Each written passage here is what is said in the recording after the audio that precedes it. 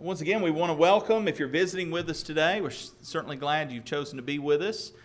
We would invite you on your way out, stop by. There's some welcome packets, information packets. If you didn't pick up one of those, please grab one of those. There's also some complimentary DVDs that tell you a little bit more about our church ministry, and we'd love for you to have one of those as well.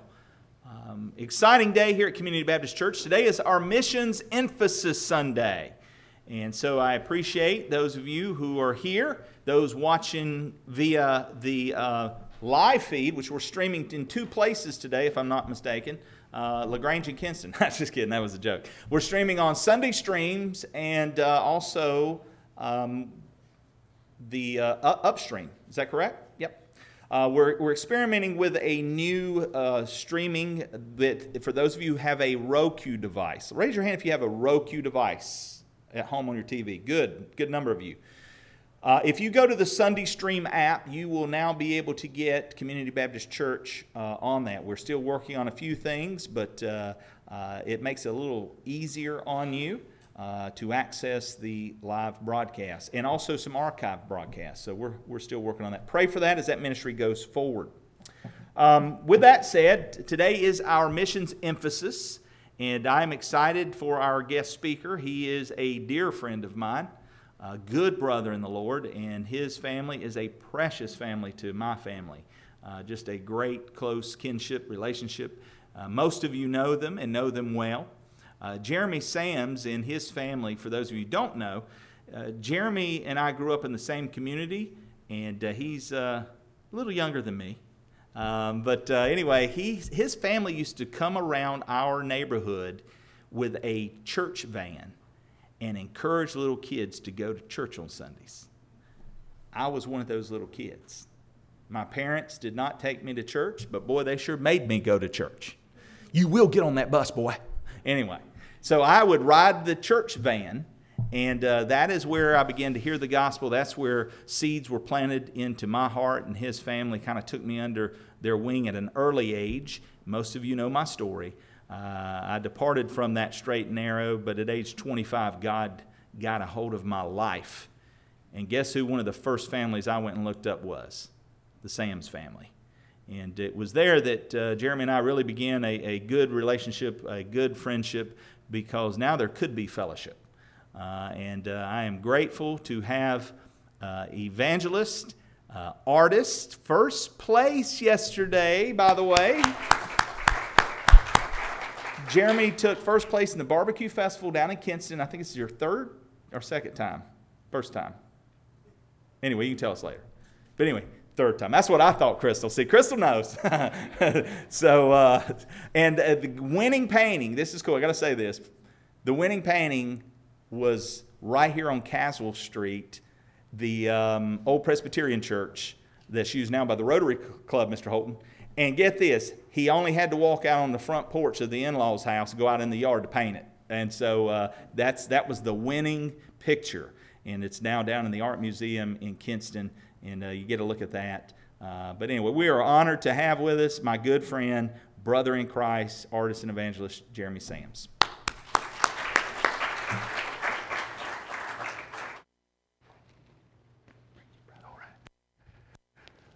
All right, thank you for having me, and thank you, Pastor Jeremy, for asking us to come. I'd like to share a few things with you first. I know this is Mission Sunday, and I've had the privilege recently to go to Myanmar, to Burma, for the past couple of years on a mission trip with my church. We're out of Oakview Baptist Church in High Point, so it's kind of funny. How do I get the... Yeah, let's go ahead and put that up.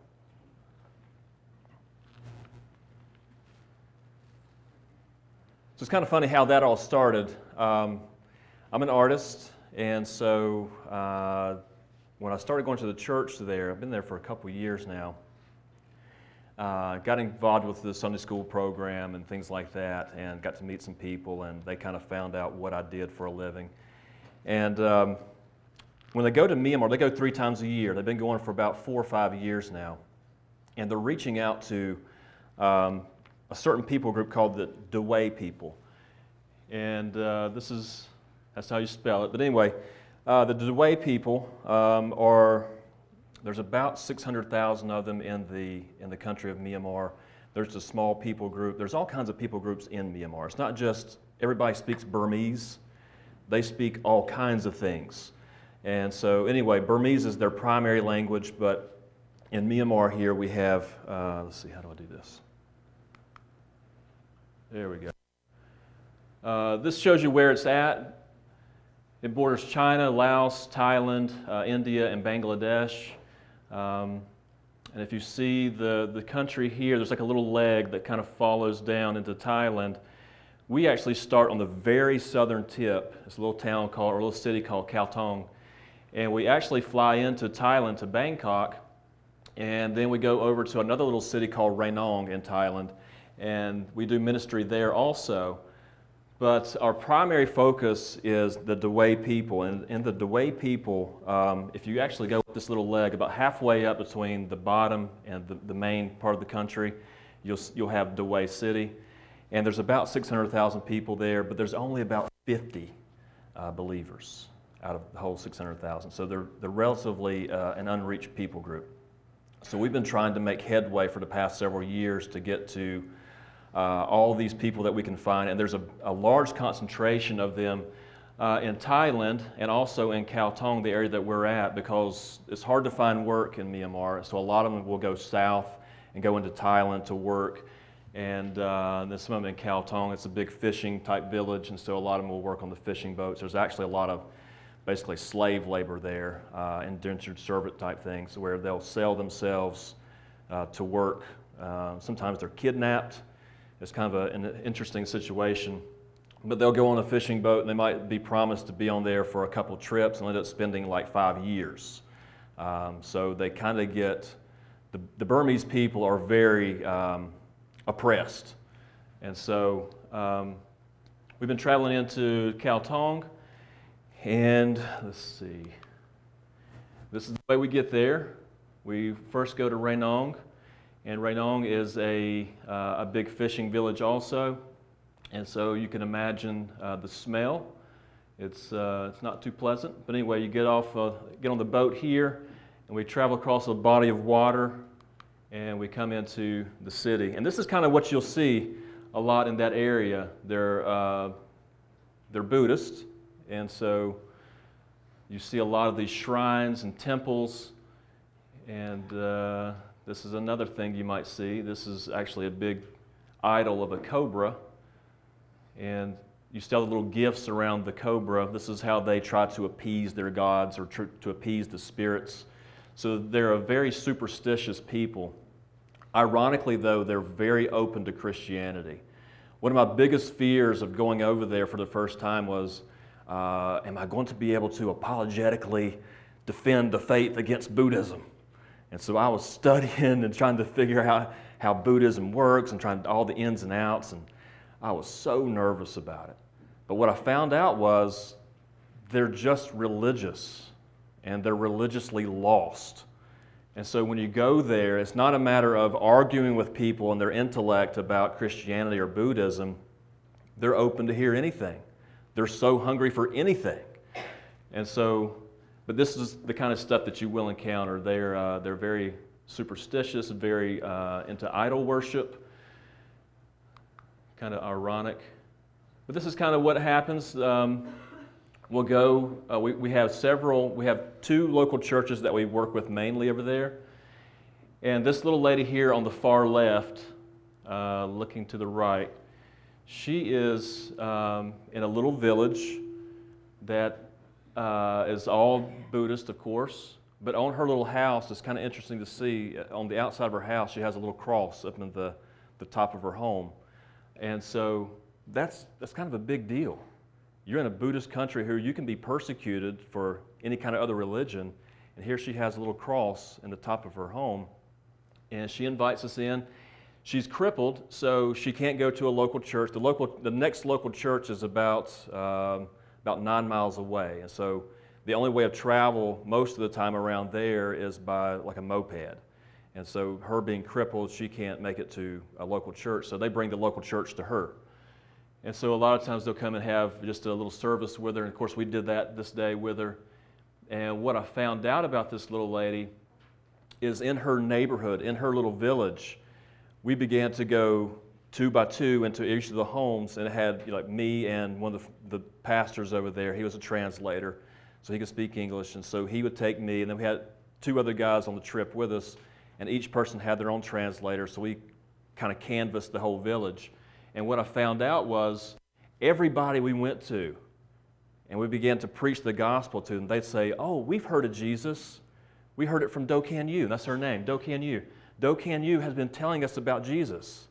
And this is kind of interesting. This little lady right here, 85 years old, she's her next door neighbor. When she heard that we were in town, she goes and gets one of the fellows and said, "Have him come over and give me the gospel."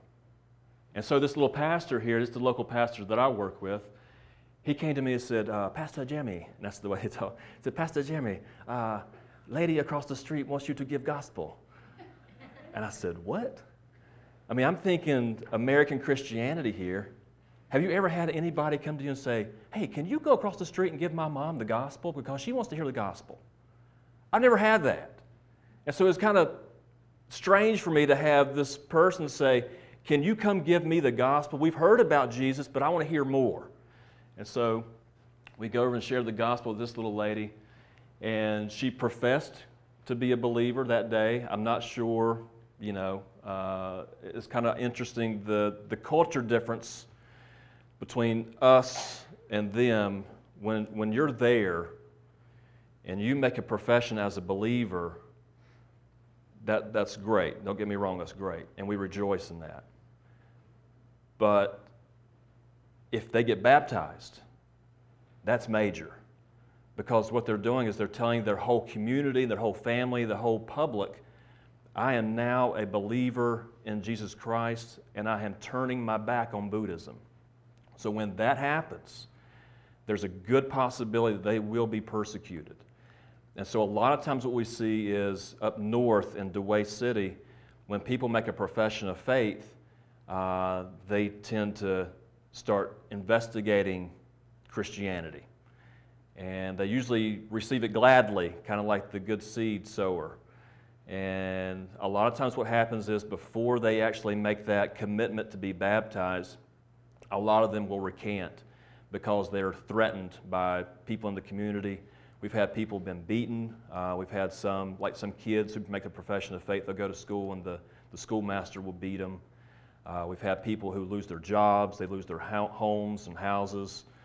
So it's kind of a big deal. So it's not so much, if you make a profession of faith, we do rejoice in that, don't get me wrong. But we're hoping that we see a physical commitment, when they follow through in baptism, because then we know they're ready to die. I mean, that's the bottom line. So this little lady here made a profession of faith that day. We had about, I think, around 10 professions that we could actually account for. A lot of these places we would go to, now this is another home. Interestingly enough, is again another culture difference. When you go there, they see this white American with this funny backpack on, automatically I'm the freak show. I mean, they come out of the woodwork to see what is this guy doing and what's he got on his back. And so anyway, once they find out what I do, these people will go and not just have one family that you're speaking to, but they'll go get like several families and their neighbors and whoever they can round up. They get them all in the home. So it's never a matter of you speaking to 1 or 2 people. It's always about 10 or 15 people at a time. And so they're just so eager to hear what you have to say. So this is in that same village. This is another village. This village was actually called Dewey Sioux, which means village of Dewey. So there's a heavy Dewey people population in this little village. And when we came to this village at first, the pastors told us that there's no believers here. So everybody here is an unbeliever. So they took me to this little home. And a lot of times what we'll do, they'll have me to draw a picture of a person, or maybe to paint a little scene or something, just to kind of get their interest and to kind of win over some, credibilities that we can actually talk to them. And so as I'm sketching this little lady right here, another little pastor here is preaching the gospel to them. I have no idea what he's saying, but he was really giving it to them. So at the end of this, again, they had me to give a gospel presentation, and we had several here also that made a profession of faith. And the good thing about that, some of those people came to the same church the next day, the church service that we had. So that's a good sign also. If they make a commitment to actually go to the local church, that's a good sign. So here's one of the local churches that we work with. It's called the House of the Lord. It's actually called 7 Mile. And the way they name a lot of their villages is in Kaltong, that's the southernmost tip. There's the center point of the village, and as you travel out, it's 1 mile, 2 mile, 3 mile. Well, this is at the 7 Mile Church. And so had a good crowd. We had people come from sometimes 50 miles away for that service. That was interesting because, like I said, it's not just an easy trek. You're traveling over trails sometime, and most of them are on the back of a moped. If you've ever ridden any kind of miles on the back of a moped, it's not that fun. That's a big deal. So 50 miles for somebody traveling on the back of a moped, we were very honored. So they came to see us, and we gave them the gospel there. Anyway, he's got a great work here. The pastor's name is Joseph, or Joshua, I'm sorry. And him and his wife, these two on the end here, precious couple. But he's got a great work. He preaches there on Sunday morning, then travels to another church 30 miles away in the afternoon and preaches there.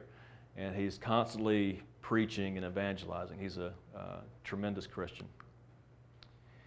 And this is some of the countries. It's a beautiful place. This is actually on an island called Balon Ton Ton. And the way we remember that is my missions pastor who was with us, as they told us where we're going, and they said, we're going to Balon Ton Ton. He said, oh, well, they wrote a song about that. Balon, Balon, Balon Ton Ton. So that's how we remember this place. Anyway, this was extremely hot here. It was a beautiful place, but it was extremely hot. But there were several villages on this island that we got to visit. And you get to eat some great food. This was awesome, and this is how they cook their food over an open little fire there. And that's the next day's dinner at the bottom. Everything is fresh, and I mean very fresh. And there's a good old chicken foot stew. It looks disgusting, but I'm telling you, it's some of the best food I've ever tasted in my life. It was delicious. And you might get to see a chicken fight. We got to see several of those. I didn't put the video on here. It's kind of gross. But different culture. This was my favorite part of the trip. On that same island, the pastor Joshua, he used to live on this island, so he wanted to go visit his neighbors. And so we went to preach the gospel to his neighbors. And we went to one house, and they had, of course, about 15 people in there, so I shared a gospel presentation with them. And afterwards, Joshua said, why don't you paint them a picture? I said, well, okay. And so I had to go out to the truck and get my gear. As I'm going out to the truck, I noticed that there's a ton of people in the street. And so I came back to the house, and I told my missions pastor, I said, man, I'm going to paint out here, if you don't mind, because there are so many people out here, and I know I can get their attention. So why don't you, when I go out here and start painting, you preach the gospel to them. And so this is what happened. I set up in the street, and of course, it's like a magnet, man. They've never seen an artist at all, probably. And so as they come out, I began painting a portrait of Christ, his face, and had the crown of thorns, the blood dripping down. And so my friend Don here, he's our missions pastor, he gets up on the ledge, man, and he just proclaims the gospel boldly, and it was incredible. And so we got to reach all these people with the gospel. And I told him when we first started, I said, either this is going to go really well or we're going to get arrested. Because they're not a free speech country. You have to have permits to do this kind of stuff, which is basically not allowed. And so we did keep a watchful eye on, if there were any authorities around, but we had no problems. And anyway, it was just a beautiful, beautiful time. And So we ask that you just pray for Myanmar and the ministry of Oakview Baptist Church as we reach out to the Dawei people. They're precious people. And so I hope that you'll pray for them. If you don't mind, turn to John chapter 7.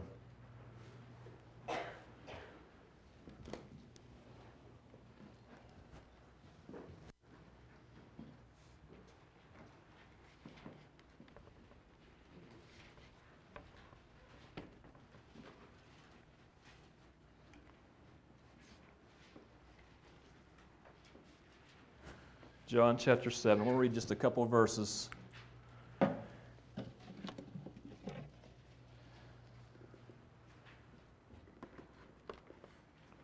And try to paint some stuff as I go.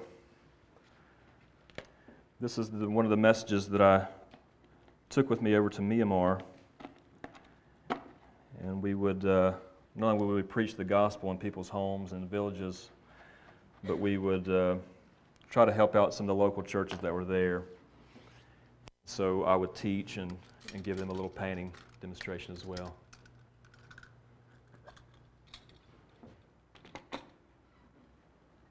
Just bear with me just for a little bit.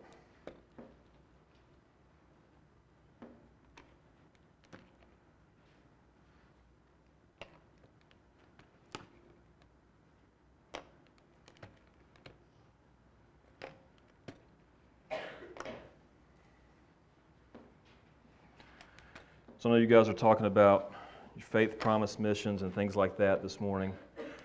And let me just say that I am grateful for people like you, because if it weren't for people like you who give to missions, people like me would not get to go. I'm an artist. I live on an artist's salary. I can't just up and go to Southeast Asia. You know what I'm saying? So for people like you to give to missions, it enables others to go and spread the gospel. So you have a part in that. You know, that's incredible. I've heard a good preacher say once before, either you're called to go down into the well to help dig the well, or you're called to hold the rope. But either way, you will have scars. And so if you're not called to go out on missions, you are called to help support the missions. So again, thank you guys. And I'm deeply appreciative of those in my church also who allow us to go. So John chapter 7, we're going to look at verse 37 through 39, just a couple of verses. I'm going to try my best to be as brief as I can, because I know you guys got a lot going on today.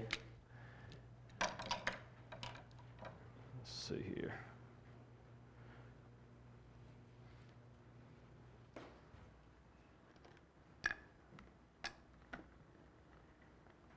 John chapter 7, verse 37 through 39. So in the last day, the great day of the feast, Jesus stood and cried, saying, If any man thirst, let him come unto me and drink. He that believeth on me, as the Scripture hath said, out of his belly shall flow rivers of living water. But this spake he of the Spirit which they that believe on him should receive, for the Holy Ghost was not yet given, because that Jesus was not yet glorified. Let's pray. Heavenly Father, Lord, we thank you for the opportunity again to be here. Thank you, Lord, for the ministry here, the church people here. These are your sheep, Lord, and I know that you love them, and I know that they love you, Lord.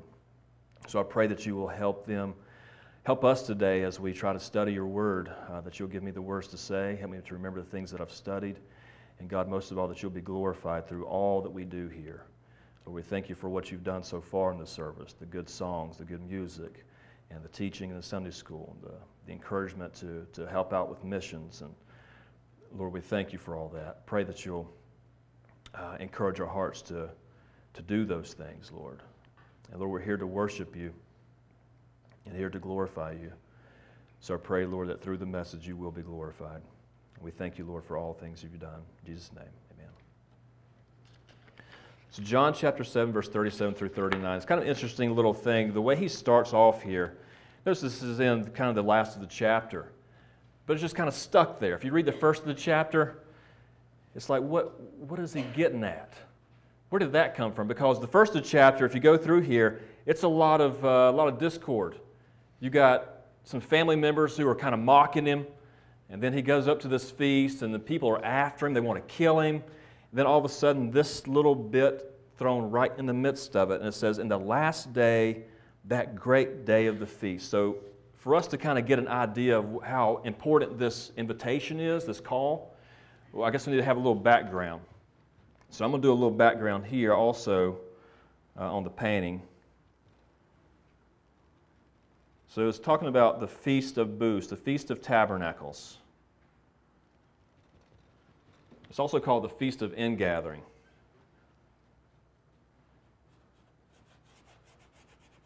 It's one of the three feasts that every male was required to attend throughout the year.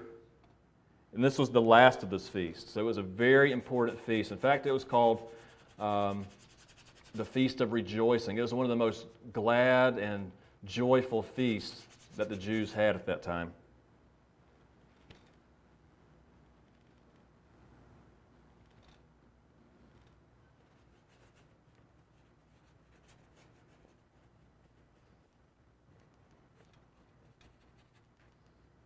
And so 3 times a year, they were required to make a pilgrimage to Jerusalem. And this was in about the end of September, October, something like that.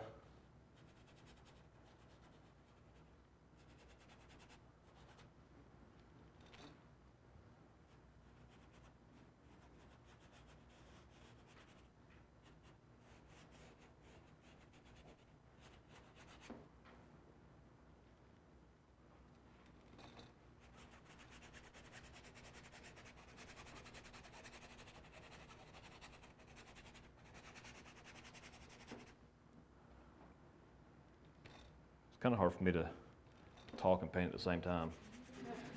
You're just going to have to bear with me. I don't do this painting often, so I don't exactly have it memorized.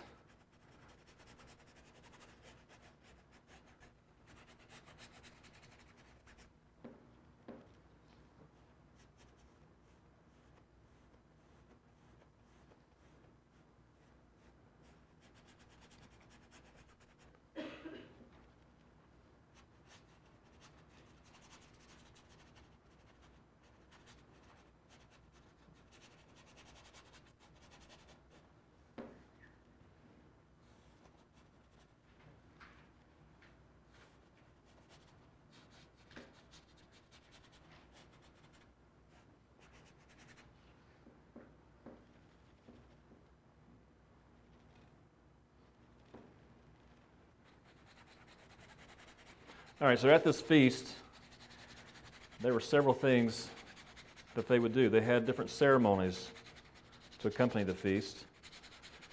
One was called the water libation ceremony. One was the lighting of the torches, and that will be important if you read on to the next chapter, chapter 8, when Jesus proclaims that he's the light of the world. What you'll see here is that Jesus is always, in all these feasts and all these different programs and things that the Jews would have, Jesus is putting himself up against those things, saying that basically, I am the fulfillment of all this. And you'll see that in chapter 8 as well. All right. So let's set this here. All right. So, there were 3 commands. They had together 4 different types of branches, and they would make it into what they called a lulav. And this was like a branch they would wave around and rejoice and do things with like that. And they were supposed to rejoice to the Lord for 7 days.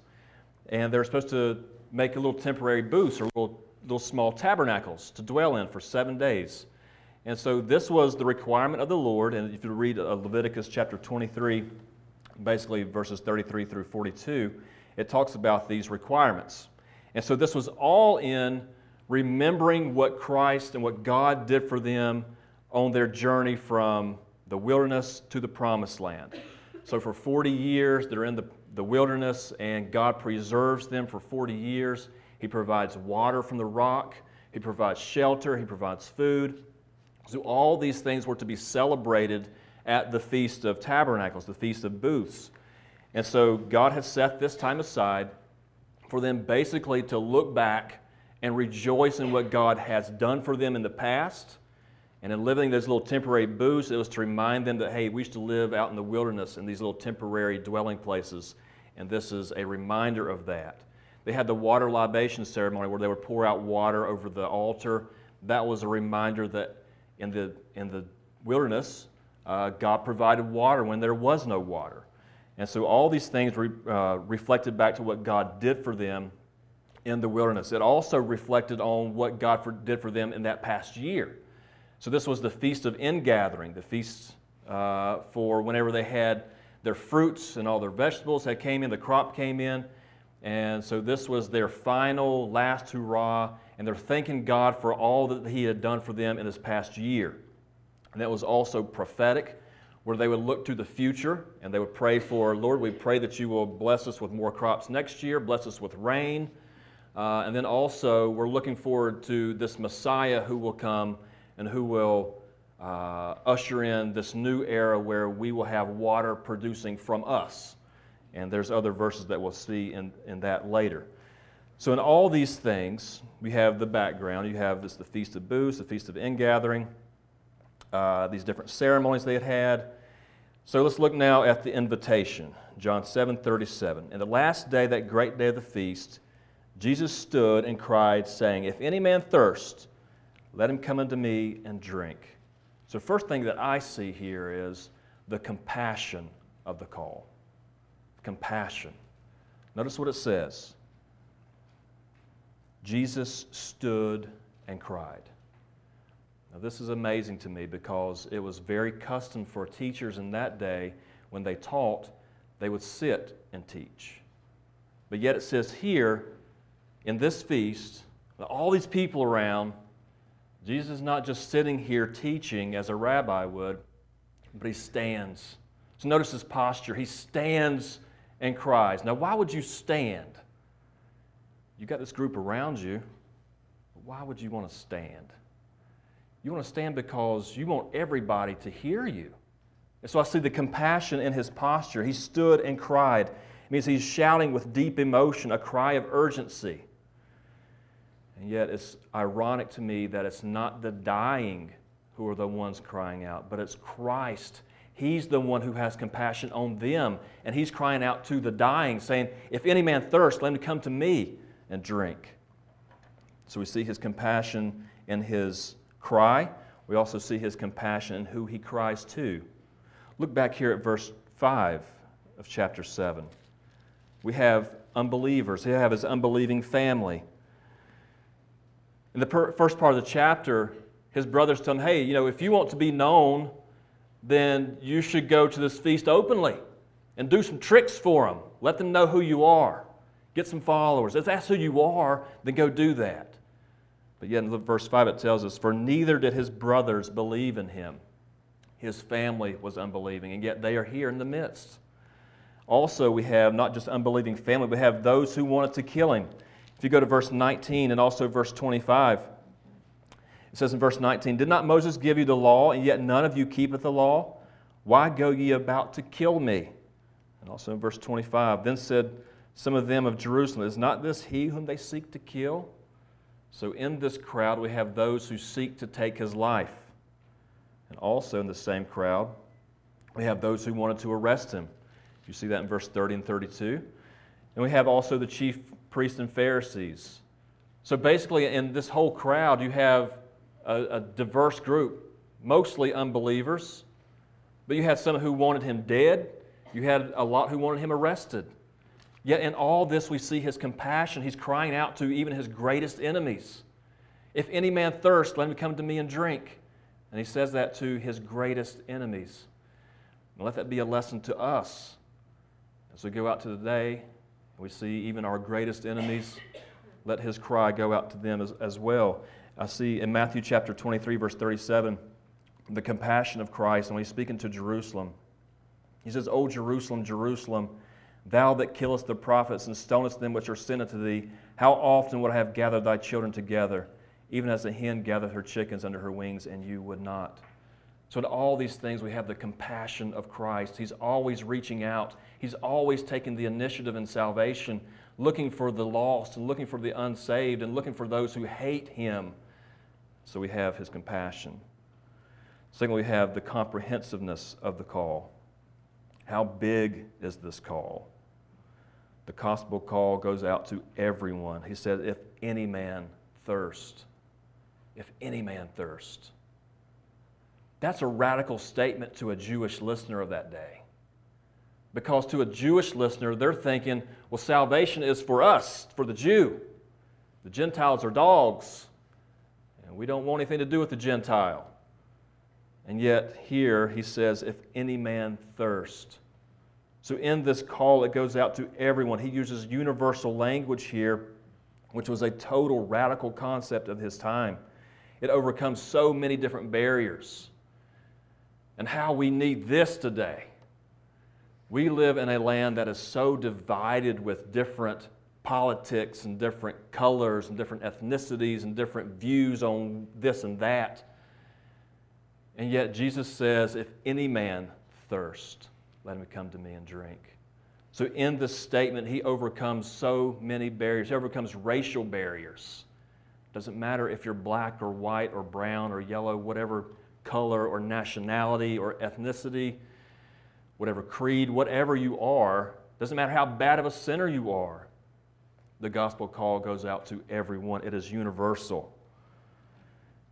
In Isaiah chapter 55, verse 1, this reminds me a lot. It's almost a paraphrase of that same verse. It says, Ho, everyone that thirsteth, come ye to the waters, and he that hath no money, come ye buy and eat. Yea, come buy wine and milk without money and without price. For why do you spend money for that which does not satisfy?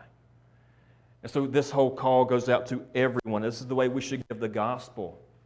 The gospel call should go out to everyone. We should not be hesitant or be prejudiced in our gospel giving. It should go out to everyone. But yet, we have the comprehensiveness of the call. We also have the condition of the call.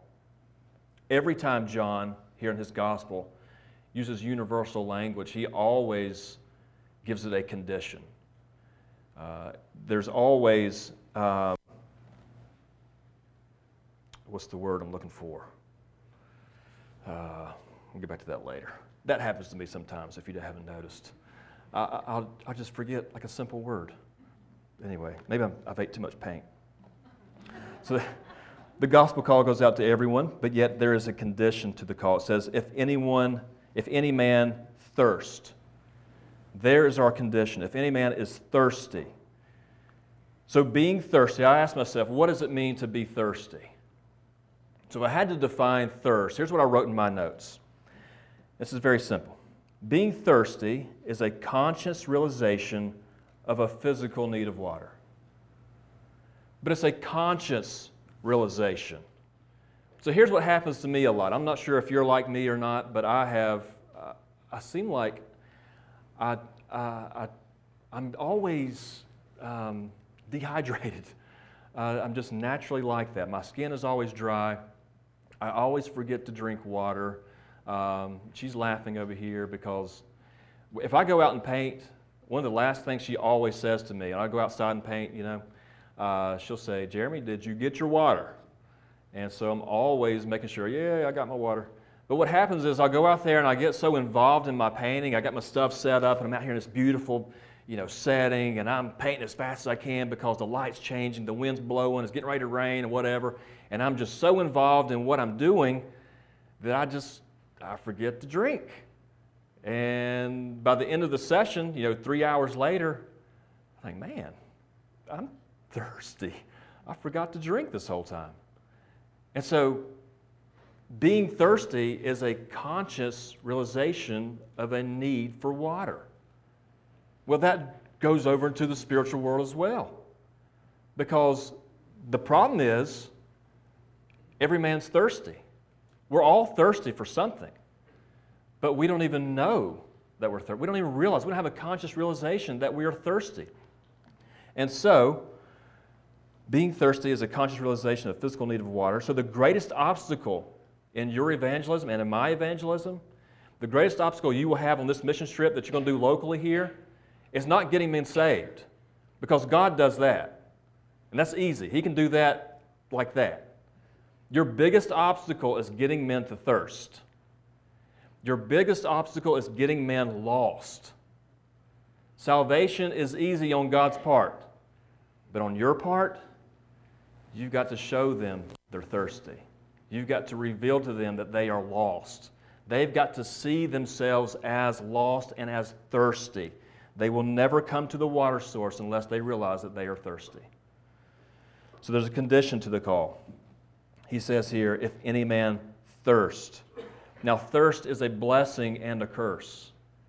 It's a curse because every man suffers from it. Every one of us.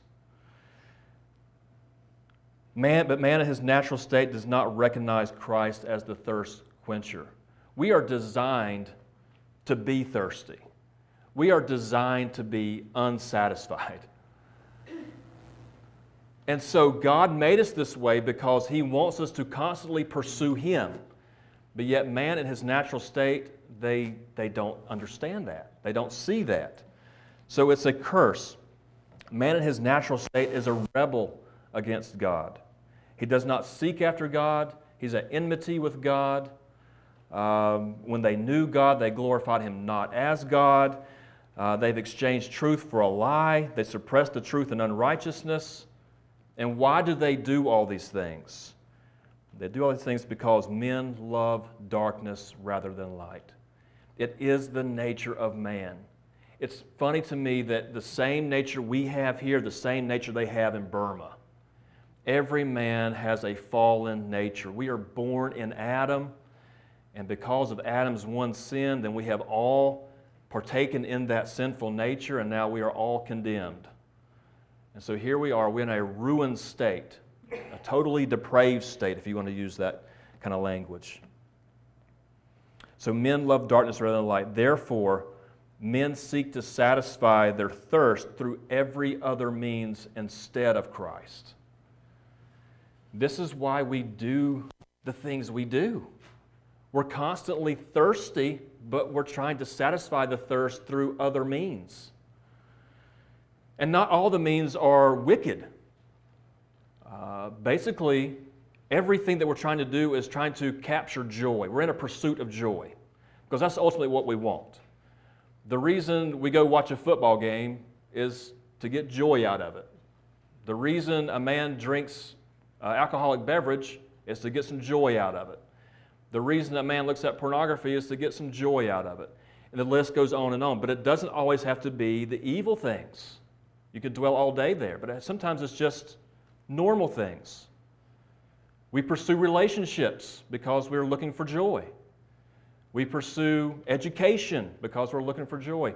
All these different things are in a constant battle for our attention.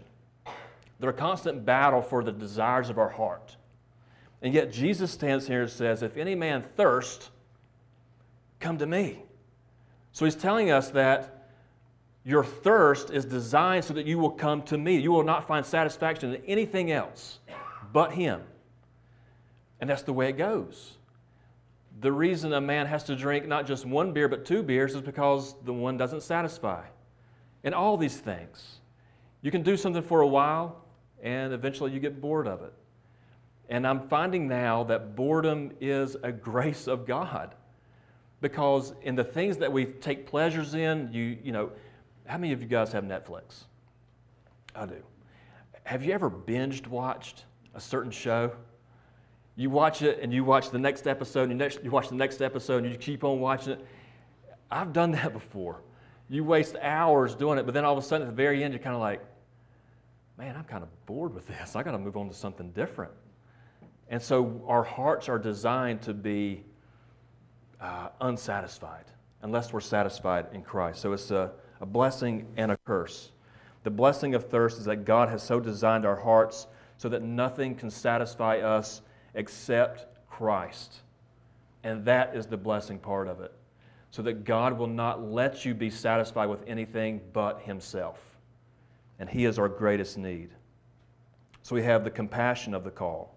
We have the comprehensiveness of the call. We have the condition of the call. Next, we have the commands of the call. Notice what he says here. Jesus stood and cried, saying, "If any man thirst, let him come unto me and drink." Two commands in that little verse. The first one is, "Come unto me." Come unto me. Jesus Christ is the object of our faith, or should be the object of our faith.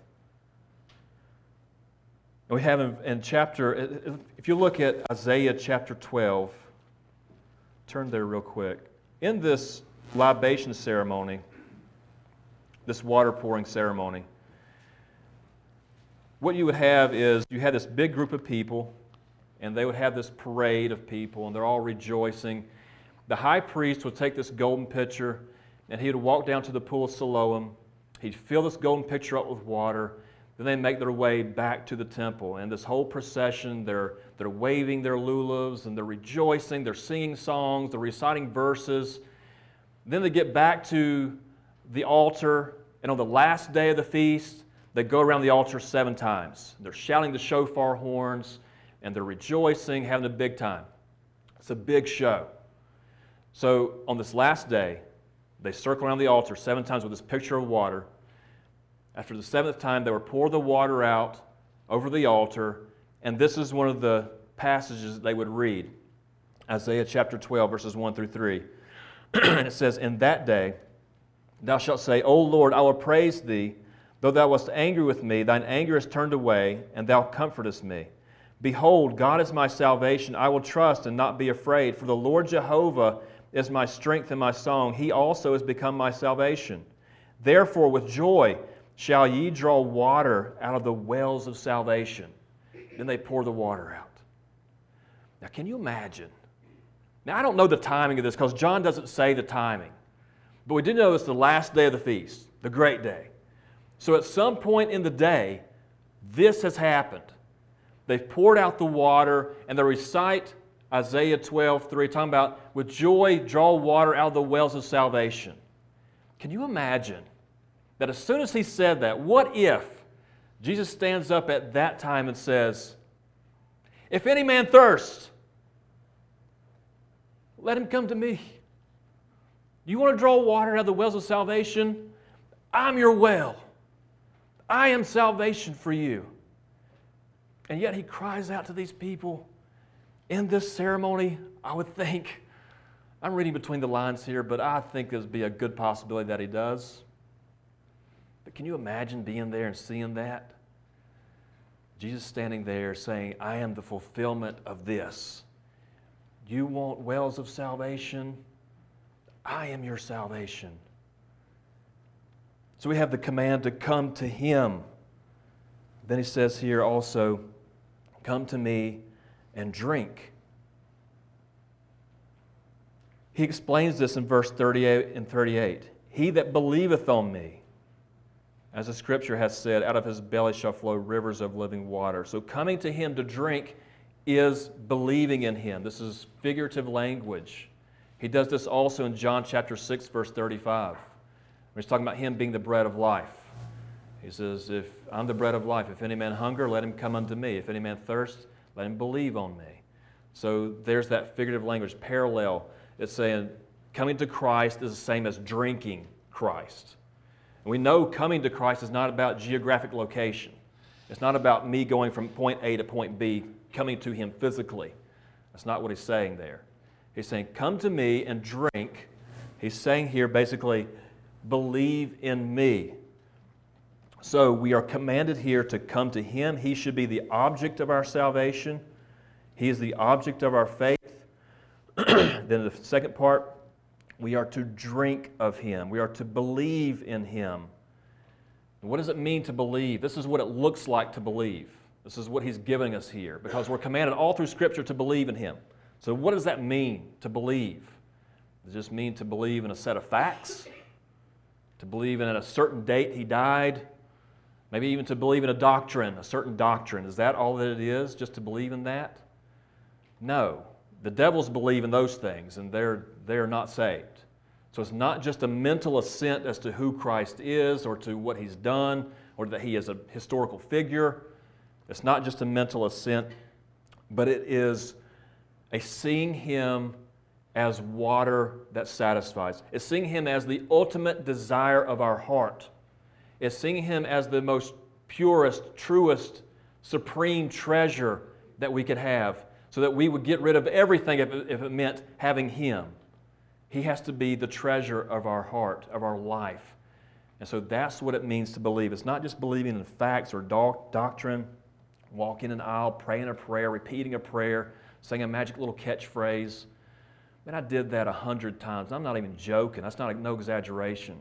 As a child growing up in a Baptist church, I went through the same basically modern gospel techniques as most every other church member probably has.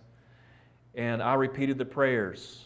I went down to the aisle. I got on the altar. I did all those things and asked Jesus into my heart literally about 100 times. If I had any kind of doubts, I would let me pray and ask Jesus in my heart again. Maybe I didn't say it quite right. Maybe I didn't mean it. And I did all these things trying to find peace with God. But at the end of the day, I had no peace with God. And it wasn't until I was a little bit older that I realized what faith was. It was just a matter of trusting in what He has done. I remember praying, crying out to God in my own little way, just as a small child, saying, God, I don't know what else to do. Now, I didn't hear any kind of audible voice, nothing like that, nothing weird. But He spoke to my heart and said, Jeremy, there's nothing you can do. I've already done it all. Just trust me. And at that point is when I realized that's what faith is. It's not a matter of what I can do. I was putting my hope in what I was doing. I was putting my hope in, did I say it right? Did I use the right terminology? Did I really, really mean it? And all those things, I was putting my hope in what I was doing. And it wasn't until I figured out that I have to just rest in what He has done. Then my eyes were opened, and I felt peace, and I understood what faith was, and I got assurance of my salvation. And that's a beautiful thing when you come to this chapter like this. He says, He that believeth on me, the Scripture has said, out of his belly shall flow rivers of living water. If any man thirst, let him come unto me and drink. This is interesting too, because what it says there is this is a present tense verb.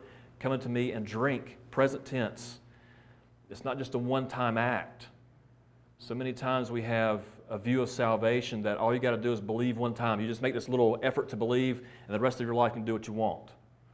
That's not true saving faith. Belief in Christ is a continual believing. It is a continual drinking at Him, the fountain. So when it says here, if any man thirst, let him come unto me and drink, we are to be continually drinking from Christ.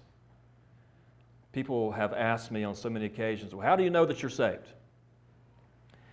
My response used to be, well, when I was such and such years old, I repeated a prayer and I did this and that, and I'd go through and talk about what I did at one time. When people ask me that now, I don't respond that way. Because here's the thing. If I were to ask you, are you alive? What would you tell me? You would say, yes. I'd say, okay, well, where's your evidence? You probably would not say, hang on, let me go get my birth certificate, and I'll show you when I was born. I'll point to the date. It's written in the back of my Bible. You probably won't do that, will you? You'd probably just say, man, check my pulse. I'm alive. That's the way we know we're alive spiritually. We don't go back, or I don't go back to a certain date. You can if you want to, that's fine. But the real test of are you a believer is, are you breathing? Is your heart beating for God? Are you believing today? Doesn't matter what you did, made a profession years ago. Are you believing today? So, we have the compassion of the call, the comprehensiveness of the call, the condition of the call, the commands of the call. Then notice, lastly, the conclusion of the call, or the results of obeying the call. You become a channel of the Holy Spirit. He that believeth on me, as the Scripture has said, out of his belly shall flow rivers of living water. He that believeth on me, as the Scripture has said. There are many scriptures throughout the Old Testament that refer to water pouring out. I chose Isaiah 44, verse 3, because I think it's very fitting. It says, for I will pour water upon him that is thirsty, and floods upon the dry ground. I will pour my Spirit upon thy seed and my blessing upon thine offspring. So when we drink of Christ, we become a channel of the Holy Spirit. We become a conduit. So as we're drinking in, His Spirit is flowing out. So this is the Christian life.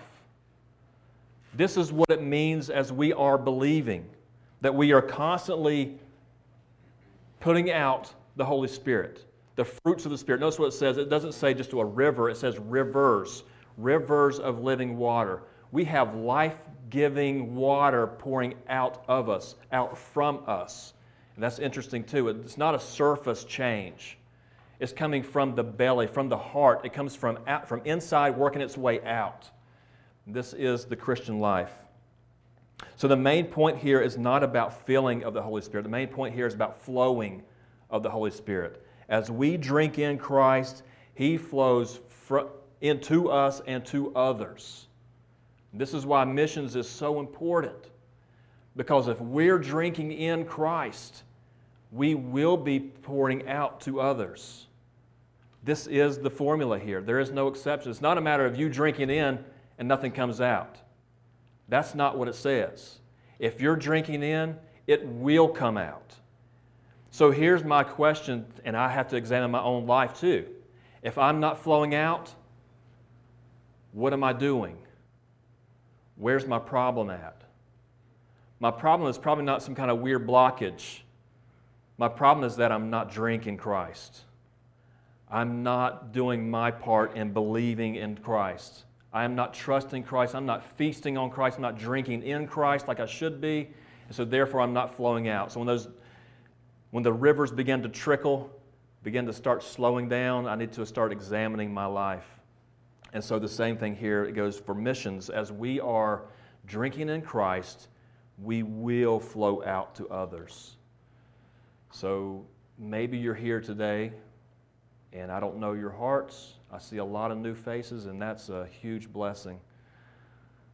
So I'd have to ask you, have you drank from Christ? Are you thirsty? Do you see yourself as a sinner? Do you see yourself as wretched and unable to come to God on your own? Christ has paid the penalty that we all deserve. For your sins and my sins, He died on the cross willingly. He lived a perfect, sinless life, never sinned in thought, word, or deed, and yet gave Himself, took on my sin and your sin on Himself, and all of God's wrath was emptied on His Son, and He died in our place. And 3 days later, He rose again. And now, because He was delivered for our offenses, He was raised for our justification. He came back to life, and now we can legally be declared righteous in God's court of law because of what He did on the cross and through His resurrection. So if you're here today, you've never partaken in Christ, you never drank in Christ, I asked you, come and drink. It's an open invitation. He says, come unto me, whoever you are, come and drink. And maybe if you're like me sometimes, the rivers are not flowing out like they should be. Maybe it gets down to a little trickle. Come back to Christ. Keep drinking Christ. Keep desiring Christ. Pray to Him, Lord, be the object of my desires. Just be honest with Him. I have to do that on so many occasions because I find myself getting dry and I have to say, Lord, I'm drying up and I don't know what I'm doing wrong, but can you help me? Will you be the object of my desire? So I'm going to try to finish this painting, and my wife is going to sing a couple songs, and Pastor, you close.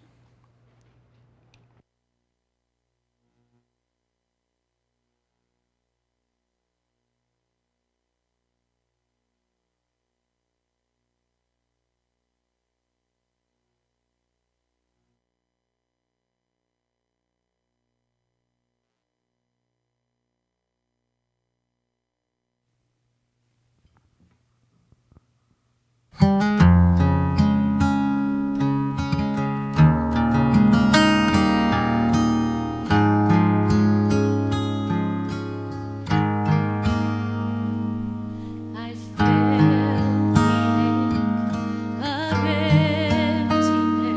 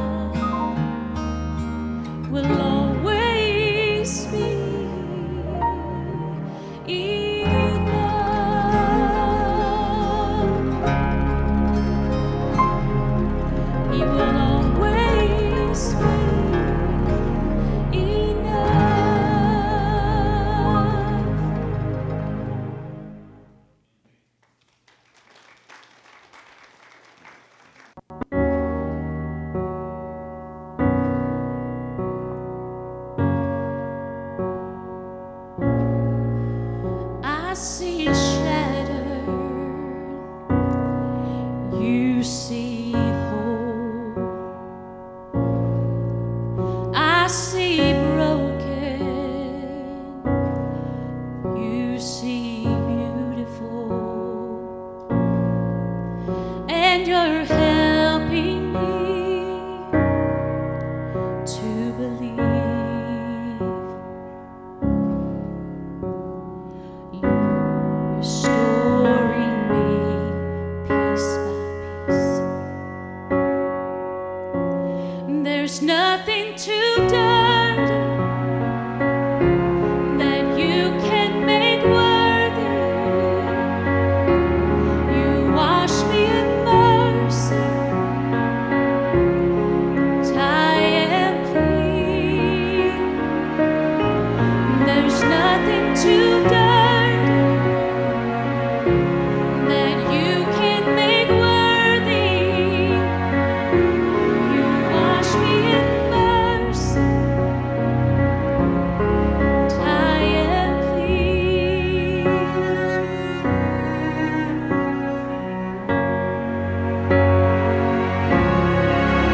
What was dead now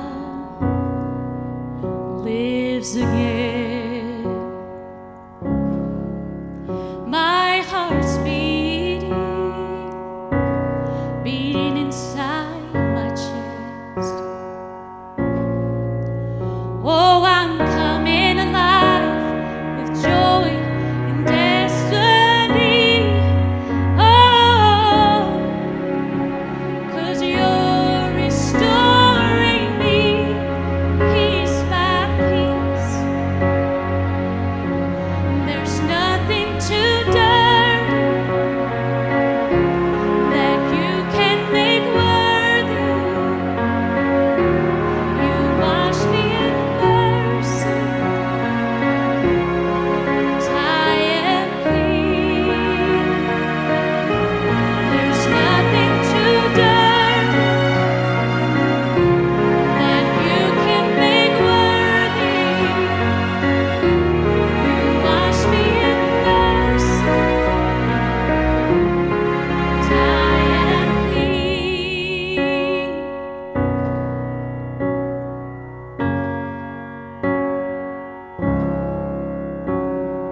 Washed in the blood of your sacrifice, your blood flowed red and made me white. My dirty rags are purified, I am clean. Washed in the blood of your sacrifice, your blood flowed red and made me white. My dirty rags are purified, I am clean. Washed in the blood of your sacrifice, your blood flowed red and made me white.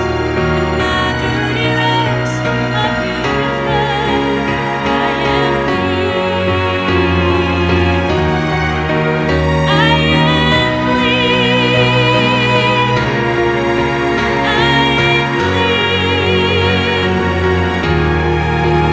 Lord, you made me, you wash me clean.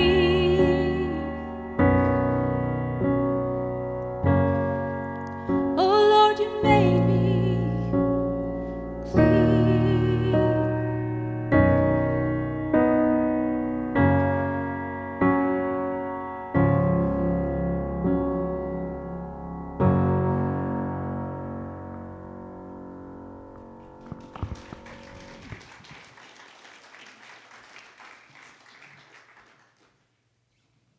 I'm going to ask Jeremy and Crystal if you'll go ahead and make your way to the back and greet our folks as they head out. Been reminded of the importance of the mission, the message, the gospel. Jeremy mentioned about the rope and the lowering of the bucket into the well, and I'd heard maybe the same preacher had referenced the Corinthians passage where you remember the Apostle Paul was escaping for his life and he was lowered in a bucket by a rope over the wall of Damascus. Somebody was holding that rope. Somebody was lowering that rope. If somebody's not holding that rope to let him down, he's not able to do what the Apostle Paul did. We are rope holders. Community Baptist Church. It's our responsibility, and we can't let go of that rope. And the way we hold that rope for our missionaries is financially and through prayer. I invite you to help hold the rope. A couple of ways you can do it. In your bulletin, there's one of these. I want you to take this, I want you to look on the back, and I want you to consider praying for a missionary. This sheet says, I'm going to pray for this missionary. We'll send you updates. We'll send you their personal letters so you'll know what's going on in their life and in their mission. So all you need to do is sign your name on this one, circle who you want to pray for, and begin praying for them. We'll keep you updated. That's what this one is. Every one of us can and should do that. And then I have another slip of paper, and I'm going to set this on the back table on your way out. This one says that I'm willing to financially support.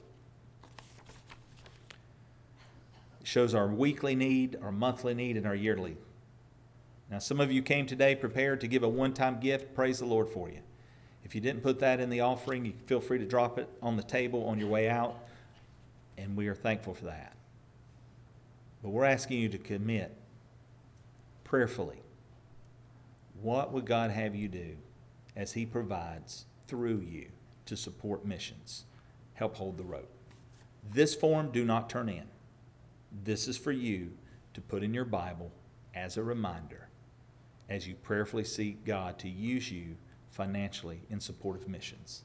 For those of you who are faithfully and consistently given, thank you.